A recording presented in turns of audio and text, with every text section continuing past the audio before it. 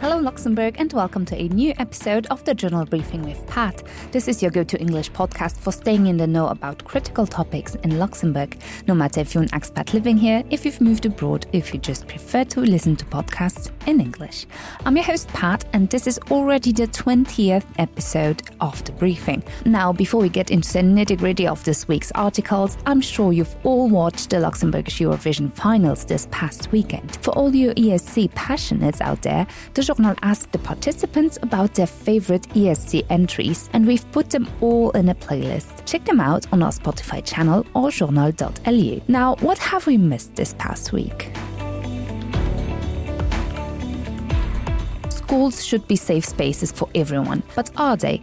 In this two-part series by journalist Mish Pouch, he talked to Hrefna Einarsotir, who conducted the study Structural Violence in the Luxembourgish school system, where he learns about systemic injustice, including language barriers and social exclusion. Cases like David's, a student with Asperger's syndrome, facing abuse, underscore the need for a collective response. The Ombudsman for Children and Youth in Luxembourg emphasizes vital concepts like introducing reference persons for children exposed to violence and forthcoming laws mandating child safety concepts in institutions working with children. This article advocates for collaborative efforts among schools, authorities and the Ombudsman to bring lasting improvements to the education system.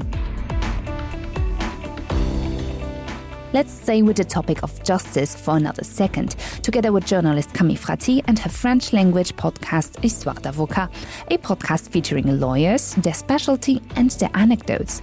In this episode, Hervé Wolf, a lawyer at the court and partner at LG Avocat, explains the meteoric rise of personal data and the rules governing its use. The GDPR, short for General Data Protection Regulation, is not the first regulation in this area, but it has greatly increased the obligations surrounding data processing. Lawyers specializing in personal data law assist businesses and individuals in this complex area.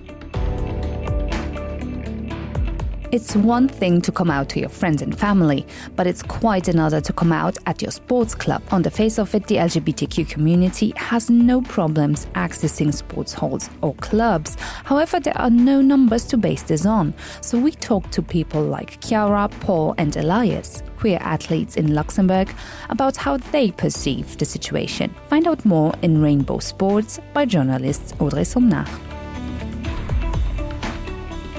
Lastly, journalist Pascal Steinwachs explored the multifaceted life of Arthur Stammey, a retired music professor, gifted singer, composer, musicologist, and video director. Arthur's contributions to the Luxembourg music scene, particularly in contemporary and electronic music, revealed the challenges and richness of these genres in Luxembourg. Join us for a captivating glimpse into the artistic journey of Arthur Stammey and his daughter Valerie. And just like that, you're now up to date with the most crucial stories on the Lützeburger Journal.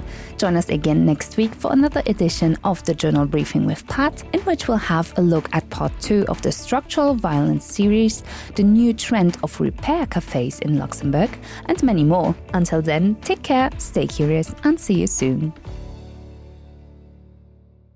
This was the weekly briefing with Pat and the Lützeburger Journal. Tune in every week for a recap of the most interesting and thought-enticing stories in Luxembourg, because we provide solutions-based journalism. If that sounds like your cup of tea, well, consider subscribing. And remember, all our articles can be enjoyed in 3 languages: French, German, and obviously English.